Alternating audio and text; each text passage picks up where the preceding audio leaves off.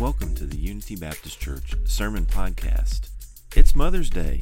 In today's episode, Senior Pastor Heath Bauer brings a great word from God's Word about leading your home well. Today's talk is titled, Jesus Loves the Little Children. Stay with us to the end and find out how you can connect to Unity Baptist Church.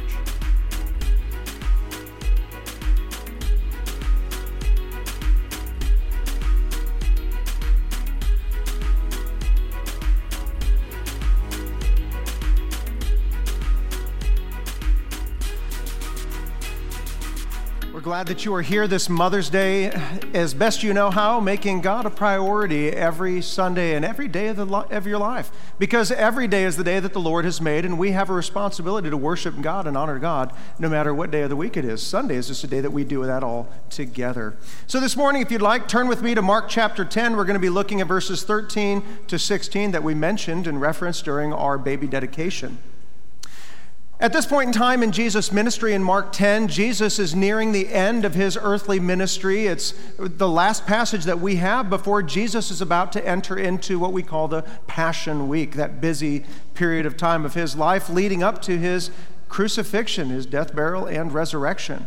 And so as we look at this and we stop to examine what are some of the most important things that Jesus wants to communicate right before he goes off, if you will, to this series of events that will culminate in his death, it's going to be something pretty important, won't it be? He's going to talk about children. He's going to talk about faith. He's going to talk about family. And so in Mark chapter 10, verse 13, Jesus is going to show us several things about children. And the first thing he's going to show us that Jesus is what children need most. Now, when I was a little kid growing up in the 80s, it seemed like every other TV commercial was about children's cereal. Do you remember that? You know, you'd have everything from, Mikey Likes It, Life cereal. You'd have Chex cereal. They had Kick cereal, kid tested, mother approved. Didn't believe it because it wasn't sweet. No kid tested that. Maybe some homeschool kid where the mom convinced him it's good for you. But one thing that was common with all the cereals is every cereal in the 80s, for whatever reason, made a real big deal of it contains the 8 essential vitamins of a child, 8 essential vitamins and iron. So the idea was if you give your kid Lucky Charms before they go to school, they're going to do better in school, they're going to graduate top of their class, eventually they're going to be an engineer, and you'll be able to retire in Tahiti because your children ate Lucky Charms for breakfast. And that was the idea, sort of promoting to the parents, here's what kids need most in life. And you know what? Breakfast cereals aren't the only ones that do it, is it? There's always a word from our sponsor out there in the world trying to convince us, hey, if you want successful children, if you want them to grow up happy and successful, they need to be this, they need to do this, they need to be piano virtuosos, they need to be the top of their class academically, they need to be lettering in 6 different sports. That's what the world says is how to make successful children. The Bible's going to show us here that what's most needful for a child to be a success in life is Jesus. Can your child not letter in sports, not be in the academic top 10% of their class, not be an engineer, and still live a happy life if they follow Jesus Christ? They can, can't they? Can your child also likewise letter in 6 different sports, be the captain of the chess team, the valedictorian of their class, go on to be a doctor and make tons of money and still torpedo their life and be the most miserable people you know? That is possible. The most needful thing for a child is Jesus Christ. And these parents understood that. As Jesus has been teaching these people about the kingdom of God that is to come, the first thing on the parents' minds is, these kids need to be close to this man. And these parents made sure that they got close. So in verse 13, we're going to see it says, and they, this crowd that Jesus had been preaching to, it says, and they were bringing their children to him that he might touch them. What do you mean, Jesus? Hey, Jesus, will you touch my child? What does this mean? Verse 16, it talks about Jesus laying hands on the child. This isn't just Jesus touching kids. High five, kids. This is Jesus conferring upon them a blessing, much like what the patriarchs of the Old Testament did. I read people like Noah and Jacob and Isaac. They would lay hands upon their children. They would bless them, set them apart for God, asking a special blessing upon them and their faith to follow in the footsteps of their forefathers in obeying God. This is, if you will, a baby dedication of sorts. It's a declaration to God of a cry for his help. God, help us to raise these children because we don't know what we're doing. It's sort of like the prayer of a little-known man in Judges chapter 13. A man of God, God sends these messengers, and they tell this relatively unknown man, Manoah, no, not the guy in the ark with the animals, Manoah, and he tells him, you're going to have a baby. And so his first prayer here is, then Manoah prayed to the Lord and said, O Lord, let the man of God whom you sent come again and do what? Teach us what we are to do with the child who will be born.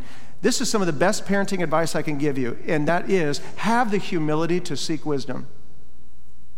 Don't be one of those parents who boldly declare, I'm their mother. I know what's best for this kid. You know, yes, you're maybe their mother, maybe you're their father, and it is your responsibility to do what is best for the child. But as parents, as soon as we birth a child, do we just innately download all the information that's necessary to be a good parent? Do we just automatically know these things? No, we don't. It requires a humility to seek wisdom from God's word, to seek wisdom from godly parents. Hey, help me understand how to raise this child. Manoah got that. Send this man of God again to teach us what we are to do with the child who's been born. I always know that a child is on the path for trouble when you hear things like the parents saying, I know what's best for them. First of all, this child is not your child, is it? Whose is it? Is God's. The earth is the Lord and the fullness thereof. These children don't belong to us. We're not here to make them disciples of us. We're here to make them disciples of God. We're to train them to ultimately obey and honor God's authority. Why does the Bible say in Ephesians 6:1, children obey parents in the Lord, for this is right? Is it because parents have an ego kick? No. Because we are training children to obey the first authority that God has given them in their life. If a child doesn't learn to honor mom and dad and to obey them, will they learn to obey other authority later? No, the Bible says the eye that mocks his father, the birds of the air will pluck it out. Because back then, you know, what kind of birds would peck out the eyes of people? They're dead people who've been either hung or people who have been thrown out of the gates of the city because they're under capital punishment. So the eye that mocks his father, as a child, what he's saying is, your kid doesn't have a bright future ahead of him if he can't first learn to honor and obey mom and dad at home. And so, no, it's not an ego kick. Friends, we are raising up these children to obey us because that's what God says. He says it's right. And ultimately so that we can transfer that authority to God. But to do that, we first have to seek that wisdom from the Lord. God, show us how to raise these children. In Mark 10:13, it says people are coming to Christ to be blessed by him. And then something surprising happens. They're bringing their kids to Jesus, and then what do we read? And it says, and the disciples rebuked them. Hey, don't bring your kids over here. Now, who is rebuking these kids? Was it these, evil Pharisees with like a handlebar mustache? You don't bring your children around here. No, it's the disciples. These are the people of God. These are the people who are following Jesus, being discipled by Jesus, who worship Jesus. And what are they doing? They're rebuking the parents for bringing the kids to Jesus. Why is that? Now, in those days, culturally, children weren't quite as endearing to the general populace as they are today. In fact, did you know they weren't even called sons or daughters until their bar mitzvah, until they were a son or a daughter of the covenant? They were just called children. And so there was sort of a societal idea that children aren't that important, so we're just going to, we're not going to let, Jesus has better things to do. Can that ever happen in a church where we get so busy doing ministry to all the adults, all the big people, and taking care of their needs that sometimes we forget that some of the most important ministry we do in the church are these little guys? And so these disciples are getting in the way of these parents who are bringing their children to Jesus. Hear me say this, church. If we ignore the spiritual development of our children, both as a family and as a church, our entire society will collapse. Like a sandcastle you build by the tide, and the tide comes in, it'll wash it clean. Let me show you in living color. You remember Israel, they were in the land of Egypt. God leads them out of the land of Egypt. They wander in the wilderness for a little bit, but God says, but I'm leading you to a land flowing with milk and honey, with houses you didn't build and fields you didn't plant. It's going to be a great place. You're going to love it. I've got all kinds of blessing on the other side here. But first, you have to trust me to go in the land and take it. People said, oh, but there's giants there. We're intimidated by the world that's out there. And so they backed down. And God allowed the old generation to die in the wilderness, and the young generation then rose up under Joshua, right? And Joshua leads the people in the land. And this is, if you will, Israel's greatest generation. They were the World War II guys. They suffered when they were young, right? Great Depression. And then the time of battle comes, and they trust and they honor God and country, and they go in and they take the land, and they were faithful, and they were godly people, and they trusted God. And what book was that? It was the one named after their leader, Joshua, right? It was an amazing time of conquest and obedience and trusting God and faith. But what book comes after Joshua? Oh, you guys went to Awana, didn't you? You memorized your books. Judges. Was Judges a good period of time or a dark period of time? It was the darkest period of Israel's history. 6 cycles of sin. Israel, they follow God with great spiritual renewal. Eventually, they get too full of just all the blessings of society, and they forget God, and then they become just like the world, and God brings in an enemy invader, and then they take over them, and then after years and years of suffering, the people finally call out to God again. God raises up a judge, and then they repeat that cycle over and over and over. It was a dark period. Now, how is it that one generation after the good guys are the greatest generation of Israel, why is it the very next generation we read in the book of Judges? It says there arose a generation who didn't know the Lord nor his works. Why? Let me back up and show you Deuteronomy 6. Right before they entered the land, God gave them a command. In Deuteronomy 6, he gives them what is called the great Shema Israel, the Lord your God, the Lord is one.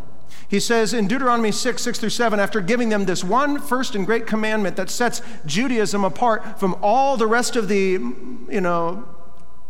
pagan deities of the world, he says, and these words that I command you here today shall be on your heart. In other words, if you want to have good kids, you have to first be a disciple yourself. He says, and you, who's you? It's the parents. You shall diligently teach them to your children and talk of them when you sit in your house, when you walk by the way, when you lie down, when you rise. Deuteronomy 6, what did God see as the nucleus of spiritual development? Was it the church? No, it didn't exist. Was it the synagogue? No, it didn't exist. Was it the temple? Friends, it was the family. The first spiritual institution God ever created was the home. And God says, you first will be disciples yourself, and then you as parents diligently teach it to your children. That's God's intended way. Can I tell you, having been in ministry 26 years, is it 27 now?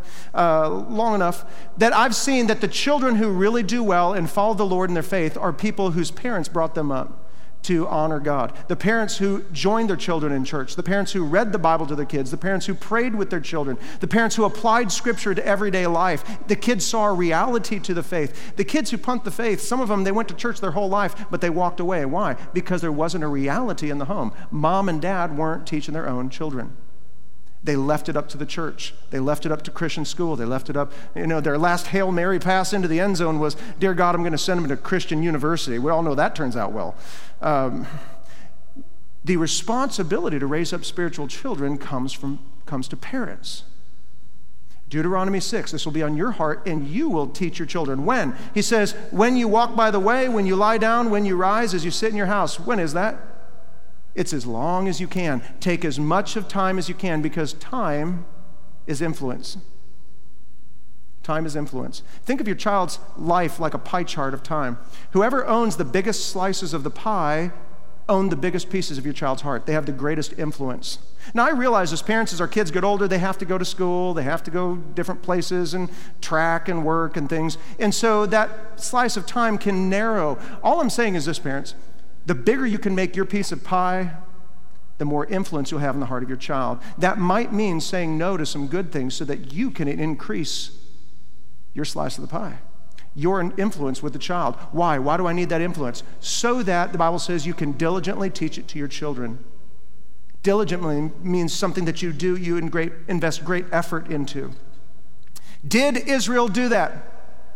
When they entered the land, their greatest generation, they entered the land. Did they do that? No. How do we know? Because the next book gives us a reason why Judges was such a dark time. In Judges 2:10, after it describes the death of Joshua, it says those words, and there arose a generation after them who did not know the Lord or the work that he had done for Israel. Why didn't the children know? Why did that generation rise up and not know? Because Deuteronomy 6 was not followed. If you've got kids who don't know God, it's not the church's fault, it's not a Christian school's fault, it's not a university's fault. Friends, it's a family responsibility. God lays this firmly upon the family's shoulders to do this. But I'm glad we live in America where this can't happen, where we won't have a generation that rises up who doesn't know the Lord. Right? Even think about our own greatest generation, and these are people that grew up in the Great Depression. They knew what deprivation was. They knew what rubber drives were and steel drives were, and they worked hard, and they trusted God, and they fought and beat back the enemy. What do we have exactly one generation, roughly 20, 25 years? What do we have exactly one generation after World War II? You have the 60s. Was that a time of great piety, of great spiritual renewal, of our children's reviving and come back to God? No, you had bands named after animals. You had monkeys and turtles and birds and, any other kind of animal you know of. You got bands with names like Jefferson Airplane. Like, what does that even mean? You've got these children. They're all just singing in the park, and they've just checked out of society. And they're doing drugs, and they're smoking, and they're just singing songs, and they're trying to just unite the world with their anthems of love and worship. And did that work? No. They punted God, many of them. All kinds of authority they just threw off. And so you can have good and godly generation, but friends, if we don't raise our own family, if we don't disciple our own children, we're only one generation from the book of Judges. A generation that arises who doesn't know the Lord. And God places that responsibility on the parents' shoulders. Now, friends, if you're a parent this morning and you're suffering because you've got some children who went south, this isn't a time to just get all lathered up with guilt and feel really bad this Mother's Day. Okay? There is grace on the other side. But I think even you as parents who have experienced that great pain of watching children walk away from the Lord, wouldn't you be one who is promoting even all the more? You're that loud voice saying to young parents, get to your children while you can. Get to them while they're young. Bring them to church. Bring them to the Lord. Live it out. Did you know this? That God has rigged parenting so that our children's holiness and our happiness are in proportion to one another. I could give you any number of verses, but I'll read to you Proverbs 17, verse 25. He says, a foolish son. Now let's pause. What's a foolish son in Proverbs? It's not someone who's just silly. Kids do silly things. They wear underwear on their head and they dance around, they bang on pots and pans. That's silly. We're not talking about that kind of foolishness. We all got those kind of kids. It says a foolish son in Proverbs is the opposite of God's wisdom. They're living sinfully. So when we see a fool, God is calling somebody a fool because he's not living obediently to God. This is a sinner. This is someone who's walking in the way of the world. A foolish son is a grief to his father. Father's going to be mourning something that's lost. And it says it's a bitterness to her who bore him. What's he saying? That your child's holiness is necessary for your future happiness. And parents, those of you who've had children who've gone south in here, you understand that. That it's essential for our happiness in the future. God has rigged these things together. We're either going to raise up our children and enjoy the godly heritage that comes from us, or we're going to be praying for them continually in tears. We don't want to be that. How do we turn this thing around as a parent? How do we turn this around as a nation? It's one family and one child at a time. We do family Bible times together. You're like, what? I never had that growing up. I didn't really have that either. But what we can do here, I'll tell you what we did with our children is, before our children went to bed, and we tried at different times in the morning and stuff, but right before our children went to bed, and by the way, we set their bedtime. So I don't mean like if your child likes to go to bed at 1 a.m., you do it at midnight.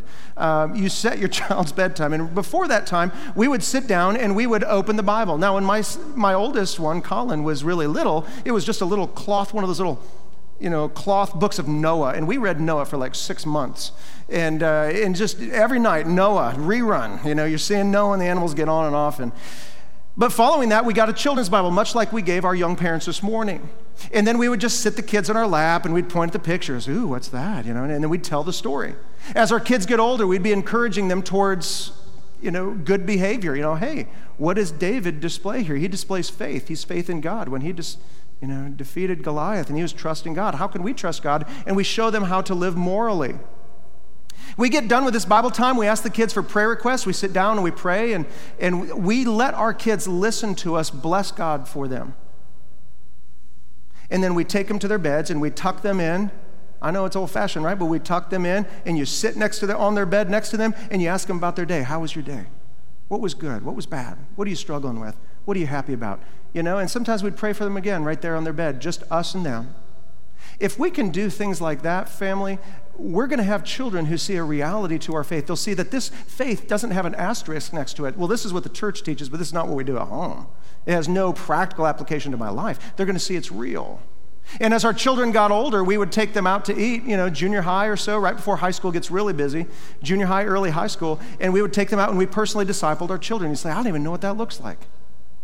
Do you know, friends, as a family, here as a church, we have a discipleship system that we use. Do you know that you can take those very groups those books that we use in D groups, and you can take your teenage children and you can take them out to a fun little dinner and you can go through and you can study the Bible together with them? You don't even have to know what you're doing. Just do what you saw your facilitator do in D group, and then you do that with your children, and we can disciple the next generation so that we don't have Judges 2:10, where there's a generation who rises up who doesn't know God. We can do this. In fact, it's essential that we do this. Number 2, we're going to see here that Jesus, he highly values children. Look at verse 14. Jesus sees the disciples, they're hindering the children, the families from coming to him, and he gives them a reprimand. He scolds them. This is wrong. What you're doing is wrong. Not appreciating the children is wrong. He says, let the little children come to me. Do not hinder them, for to such belongs the kingdom of God. These are children. It's the Greek word paideia. It means, that's just a general term for all children, but Luke, in a parallel passage, uses the term brephos, which refers to little kids, itty-bitties, anywhere from 0 up to about age 4 or so. So these are little ones. Jesus is taking them up in his arms. These are little guys, people that don't know better to believe in God or not believe in God. But we see the families, they're bringing these little children all the way from birth to their first few years, and they're saying, Jesus, put your blessing upon them. And then Jesus says, let the little children come unto me.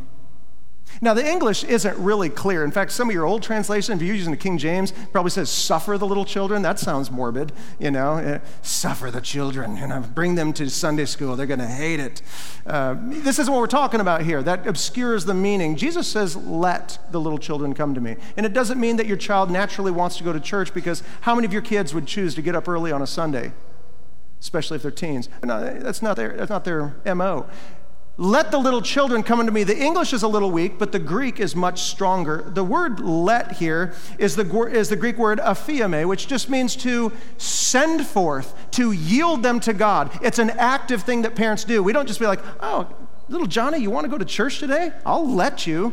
No, it's, Johnny, you're going to church. I don't want to go to church. You're going to go to church because it's good for you. Okay? We do that in all kinds of areas of life that are important. The best way that I can illustrate what this word means, to let the children come, to send them forth, is when we were living in China. My family and I, we'd go out to eat most nights because it was really cheap. We'd be sitting there eating our Kung Pao chicken, and then all of a sudden, out of the corner of our eye, we see a family, and they're looking at us. Which isn't uncommon. We got stared at a lot in China. But they'd be looking at us, and they got little children. I see the parents talking to the children. The children's like, and the parents are like, and we're like, oh, here it comes. We know it's coming. And pretty soon, that little child, the parents are like pushing them away from the table at the foreigners. That was us. Go talk to those Americans and use the English that we spend $200 a week to, train you in. And so the kids kind of, pushing up to the foreigner, and then they let out sort of their spiel. Hello. We're like, how are you? Oh, fine, thank you. And then he goes into a spiel. My name is Toby. I like pizza. I am 6 years old. And then they're like, that's where my script stops. And then we'd be like, oh, did you come here with your mommy and daddy? Well, he didn't get taught that. So he just locks up and he runs back to mom and dad. But mom and dad are like high-fiving the kid. Yeah, well done, great, because the way they see it is English is the path to success. And if my child is just learning it in the class, it's not going to be his. And so he's got to practice it. So I'm going to push the child beyond what's comfortable. I'm going to push this child beyond what their flesh naturally wants to do, because doggone it, you're going to learn English because it's important. Because if you don't learn English, you can't become, an amazing doctor that studies in the U.S. and comes back to China wealthy. And so they did what's important for the child. They yielded them. They sent them forth. That's the idea of this word here. Not just let the kids come to church if they want to. It's send them forth. Sometimes our children will be like, I don't want to go to church. I don't feel like going to youth group tonight. I've got better things to do. And we send them forth. This is good for you. Always amazes me when I hear parents who give their children the choice. Do you feel like going to church? Nah. Okay, I just don't want to force them. I don't want someone to force me. Okay, families, they're little kids. You're an adult. They're not adults yet. And so sometimes as parents, we have to make decisions for the children until they're mature enough to make the right decision themselves. We do that in other places. How many of you guys on Monday morning, your kid has to go to school, you come in little Johnny's room at 7 in the morning. You're like, hey, Johnny, do you want to go to school today? Nah, I think I'll stay home and play the Xbox today all day. Well, okay. I mean, I don't want to be forced to do things I don't want to do, so I'm just going to back out and let him not go to school. Are you going to do that? Of course not, because school is essential to their future success. You know that. They don't know that. So when it comes to church and following God, do we let the kid make all those choices? No, because they don't understand how important Jesus is to their future success. And so guess what? We yield them forth. We send them forth to Jesus because as parents, we know better. We know that the most important thing in their life isn't just that they learn academics. It's not just that they become some, wealthy, successful lawyer or businesswoman or business person. It's that they know and love Jesus. And so we send them forth. Jesus says in Mark 10:14, he says, and do not hinder them. Don't stand in the way like these disciples were, who are like physically like, hey. Jesus doesn't have time for you. Jesus tells us as disciples, like he did his own disciples, don't hinder the kids. Now, most of you are thinking, I don't hinder my kid. He doesn't naturally want to go to church. Sunday morning rolls around, my kid's not, oh, Father, away with us to the church where we may hear of the glorious words of the Lord, preached faithfully week after week, as I sing and worship and praise of my glorious Creator and Father. None of your children are doing that on Sunday morning. Okay, you're not hindering them saying, oh no, you're going to stay home like other kids and you're going to watch TV. I'm going to hinder you from going to Jesus. We don't hinder them like that. How as parents can we, though, hinder them from coming to Jesus? We allow the world to set their schedule for them. Can that happen? Where the world gets in the way. And we, over time, we just look and we're like, oh, but they can't go to church. They've got to work that day. When I went to work, one of the qualifications was I don't work on Sundays. And they followed it. Well, they can't work here then. Okay, but you've got to make a priority and a choice. Understand, though, that every time that we allow something to come in the way of God, you have schooled and educated your child. Church is important, but not if there's something better to do. And so, football comes along, and then baseball comes along, and then track comes along, and then some contest comes along, and then this comes along, and that comes along. And pretty soon, in the lab of life, we have told our children Jesus is important, but then when it comes out to actually living it out, we tell them, there's better things to do than to go to church and be a part of what God is doing. I'm not saying you can't ever miss. We take vacations, we do things, but one thing we did for our children to make sure it didn't get in the way is we didn't let them become so hyper and over-involved that they're constantly gone from mom and dad, and the pie chart of mom and dad's time whittles down to little to nothing, and then we wonder why our children don't listen. It's because we lack time. Time is influence. And what does God want us to use that influence for? To diligently teach our children when we rise up, when we lay down, as we go about our day. And so there's this tug of war of life. We don't become slaves and victims of our culture. Well, I have to let my kid be fantastically involved. Let me ask you again, parents, if your child letters in 6 sports and they're academic top 10%, can they still torpedo their life without Jesus? Yes. And so as a parent, we see that, and so we make that a priority to have our children here and to raise them up. Jesus says, do not hinder them, because of such or for such is the kingdom of God. Jesus is declaring ownership of these children. They belong to me. Bring them to me because they belong to me. Moreover than that, I believe that we can also see from this the implication that children belong to God. I think this helps answer the question, if you're a mother and you've had a miscarriage, you've lost a child, God help you. That's one of the most painful things I think a mother can endure. You've lost a child. What happens to my babies, my children? Do they go to heaven? It's a question we get asked a lot. I believe from Jesus' words here, Jesus is declaring ownership of these young ones who can't yet make a decision. It's certainly consistent with the nature and character of God that Jesus loves the little children, all the children of the world, right? And so I believe here from what Jesus is saying here, for such is the kingdom of God. These are God's kingdom children. And even more so, David, when he lost his child in 2 Samuel 12, verses 22 to 23, he lost that child of Bathsheba. And he says, when he stopped fasting, he was asked, why did you stop fasting and praying? And he said this, while the child was still alive, I fasted and wept. For I said, who knows? The Lord may be gracious to me and the child may live. But now that he has died, why should I fast? Can I bring him back again? But then he says this, I will go to him, but he will not return to me. So what is it that comforted David to the point where he felt like he could stop fasting and praying? There's a sense that David knew and understood he would see his lost child again one day. And I pray that that's just a comfort to you who have lost children. Number 3, Jesus calls all of us to be like these children. He says in verse 15, truly I say to you, whoever does not receive the kingdom of God like a child shall not enter into it. We're called to believe as children do. Children have a very simple, uncomplicated faith.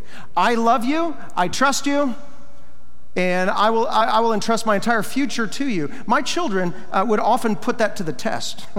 I'd be walking through the house and they would climb the couch or they'd climb the stairs, and without me even knowing, I'd just be walking by, and out of the corner of my eye, it's like my spider sense goes off, and I see this child like a ring-tailed lemur just leaping out, into my arms, just sure that I'm going to catch them.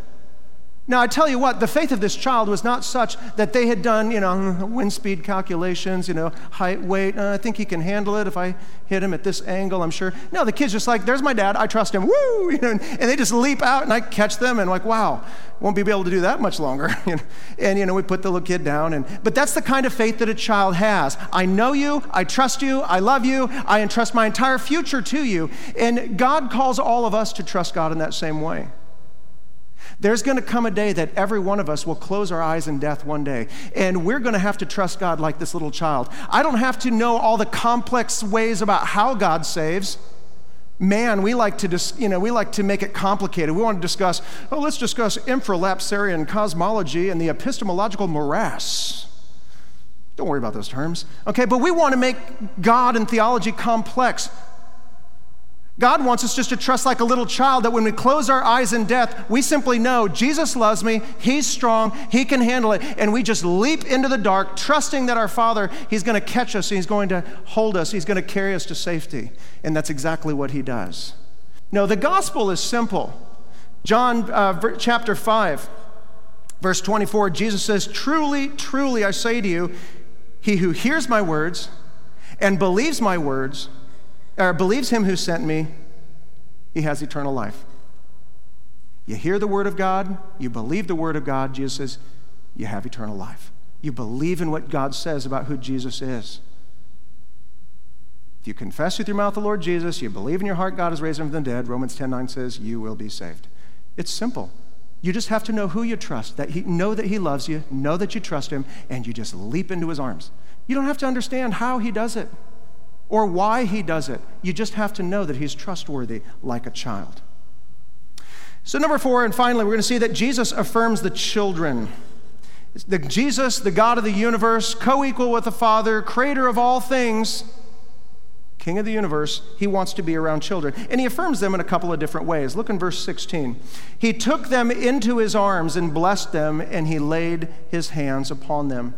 First thing Jesus did to affirm these children, it says he blessed them. This is the Greek word eulogos, a good word. We get the English word eulogy.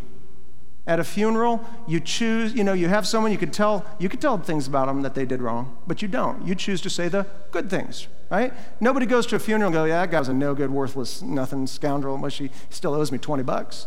No, you go to a funeral and you give a eulogy, and you choose to say the good things. There are good things about them, and you say those things. This is that word. Jesus is saying good words to these children. He doesn't criticize them. Look at you acting up. I heard you shouting over there and fighting with Billy when they're trying to get up for my blessing. My blessing. How could you do that? No, Jesus just blesses and affirms them and gives them good words. How are you doing, little Jenny? So glad you're here. And he affirms and he encourages them. He speaks these good words. Is that important that children hear good words from their parents? It is. Remember, Proverbs 18, verse 21 says, death and life are in the power of the tongue. Did you hear that? Death and life. The words that we speak, they're not neutral. They're either building somebody up or they're tearing them down. Death and life are in the power of the tongue, and those who love it will eat its fruit.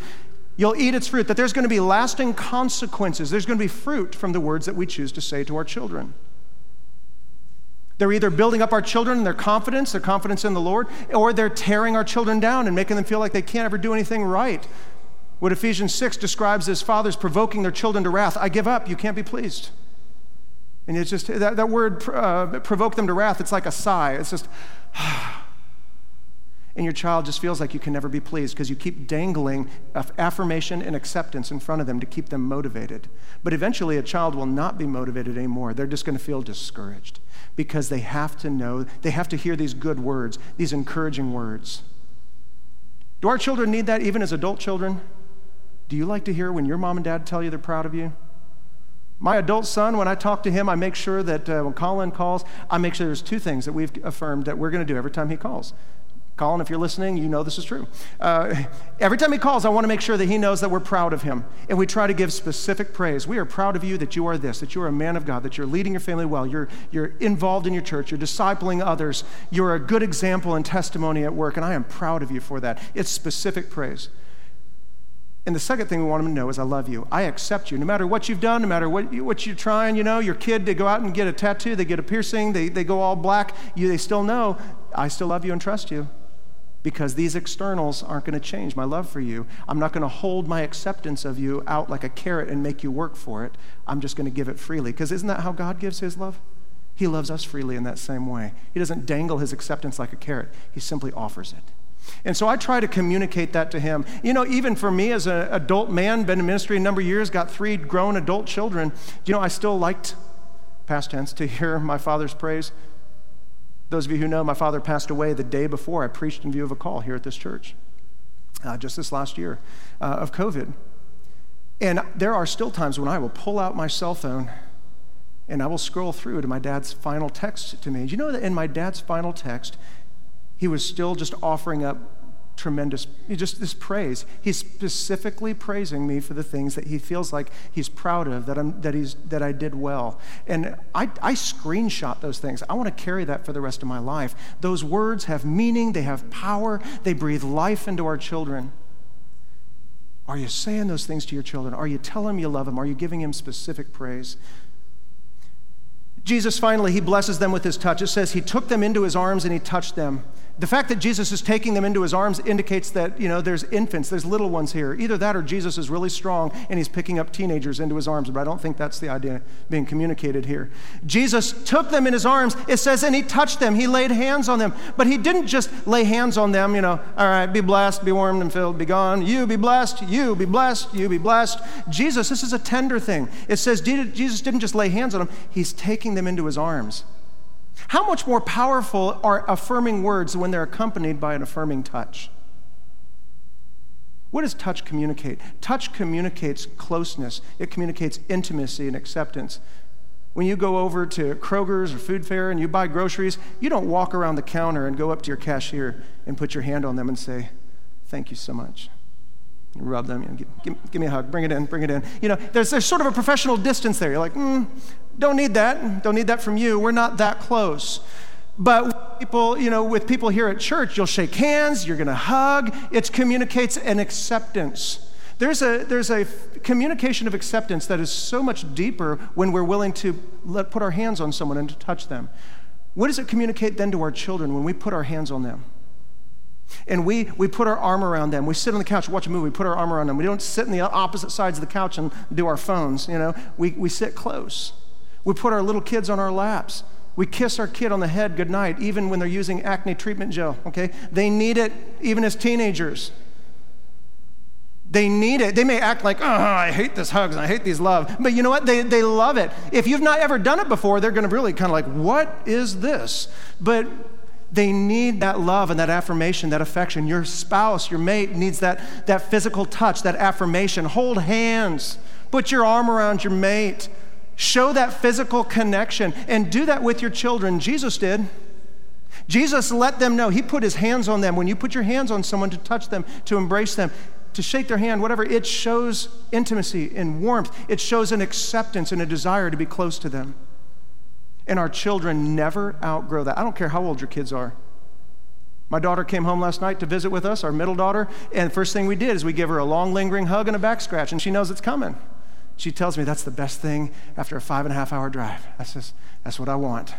You know, and even my son, do I hug my son? I sure do. I don't shake hands. Welcome home, son. You know, I hug my son. You say, well, I didn't grow up with hugs. My dad never hugged me. He was World War II. And you can break that. You can be like Jesus and take them into your arms. Even if he's, 45 years old, hug that kid. Now, my son will really lean into that hug, and he'll make it weird. He'll kiss me on the cheek. I'm like, okay, that's a little much. Okay, I accept you, but maybe not that far. And then I have a youngest daughter, Capri. When she comes home and she gets hugged, she's like one of those little 1980s Velcro monkeys. Any of you guys ever have those? They just cling to you everywhere you go. And I'll hug my daughter for a while. I'll try to let go, and she won't let go. And she'll make me drag her around the house. This is a full-grown adult child here in college. And I will drag this girl in the house, and I have to tickle her to get her off of me. Because they long, even as adults, they long for that touch. And that hug, it communicates a warmth and an acceptance. Jesus communicated both those things, good words and good touches. We need that desperately. What do kids need most to succeed in life? They need Jesus. What if they're not valedictorian? It's okay. What if your kid works at Walmart their whole life? It's okay. Do they love Jesus? Do they love Jesus, and are they aware of the love and the acceptance of mom and dad? Doesn't matter what they do in life. They're a success. They're a raving success. And you will be happy and delighted with those children. So this Mother's Day, I want you all to go home. I'm asking you not to come to church tonight. Okay? And no, it's not because God is important. You just got done saying we have to be at church. Nowhere in the Bible does it say you have to come Sunday school, Sunday morning, Sunday night, Wednesday night, and all these services. Okay? Jesus says the man was not made for the Sabbath. The Sabbath was made for the man. We're not here to serve all of that. It's meant to be a time of rest and warmth. And so on holidays, often when family is in town, it's sometimes the only time you're together. As a church, we don't want to be just another thing in society that's ripping you apart from one another. You go be that spiritual nucleus in your family's life. Spend time together. Play a few hands of Uno or whatever you do, watch a movie, do something together. And using that relationship, influence them toward God. They need to hear it from you more than they ever need to hear it from me. More than need to hear it from Brad or anybody else. They need to see it from mom and dad. That faith is lived out in real life. Go home, tell them you love them, tell them you're proud of them, give them specific praise. Let them know Jesus isn't the only one that loves you. I fully love you and accept you no matter what you do, no matter where you go. You will always be my child, and I will always care for you. Let's close in prayer. Father, we thank you this morning for our mothers. We are so grateful for the commitment of time and love and compassion that they have shown to each one of us. We are so grateful for mothers who are like the mother and grandmother, Lois and Eunice of Timothy, who raised him up. And Paul says, how knowing from your childhood you were taught the sacred scriptures. That mama and grandma were very faithful in teaching these children. Lord, we just give thanks. We give thanks, God, for you and the love that you show us, that both the male and female aspects of man are found in the image of God as we're created in God's image. Where you even say, Jerusalem, Jerusalem, how I would have gathered you under my wings like a mother hen her chicks. We see the compassion of a mother even within the very presence of God. So, Lord, we love you and we worship you this morning. We thank you that you have told us you are proud of us. We thank you that you have told us you love us. And God, we look forward to that day when we can have you lay hands on us, and you can bring us in, and you can hug us, and you can touch us, and you can show us that nearness and that acceptance that we lack right now. In the meantime, Lord, I pray that we would find that joy and that acceptance within our earthly fathers and mothers. And for those who have lost our fathers and mothers, that we would find that joy and presence within our own nuclear family, within our spiritual family here at church. We ask all this in Christ's name. Thank you for spending time with us today. If you would like to make a decision to ask Christ into your heart, click on the link in the show notes and we will be able to help you find your way to Jesus. If you enjoyed today's message, give our podcast channel some love by liking and subscribing to it. And as promised, if you would like more information about Unity, you can connect with us at unitybaptistashland.com or on Facebook at UBC Ashland. Thank you for spending the day with us. We hope that you Have a blessed day.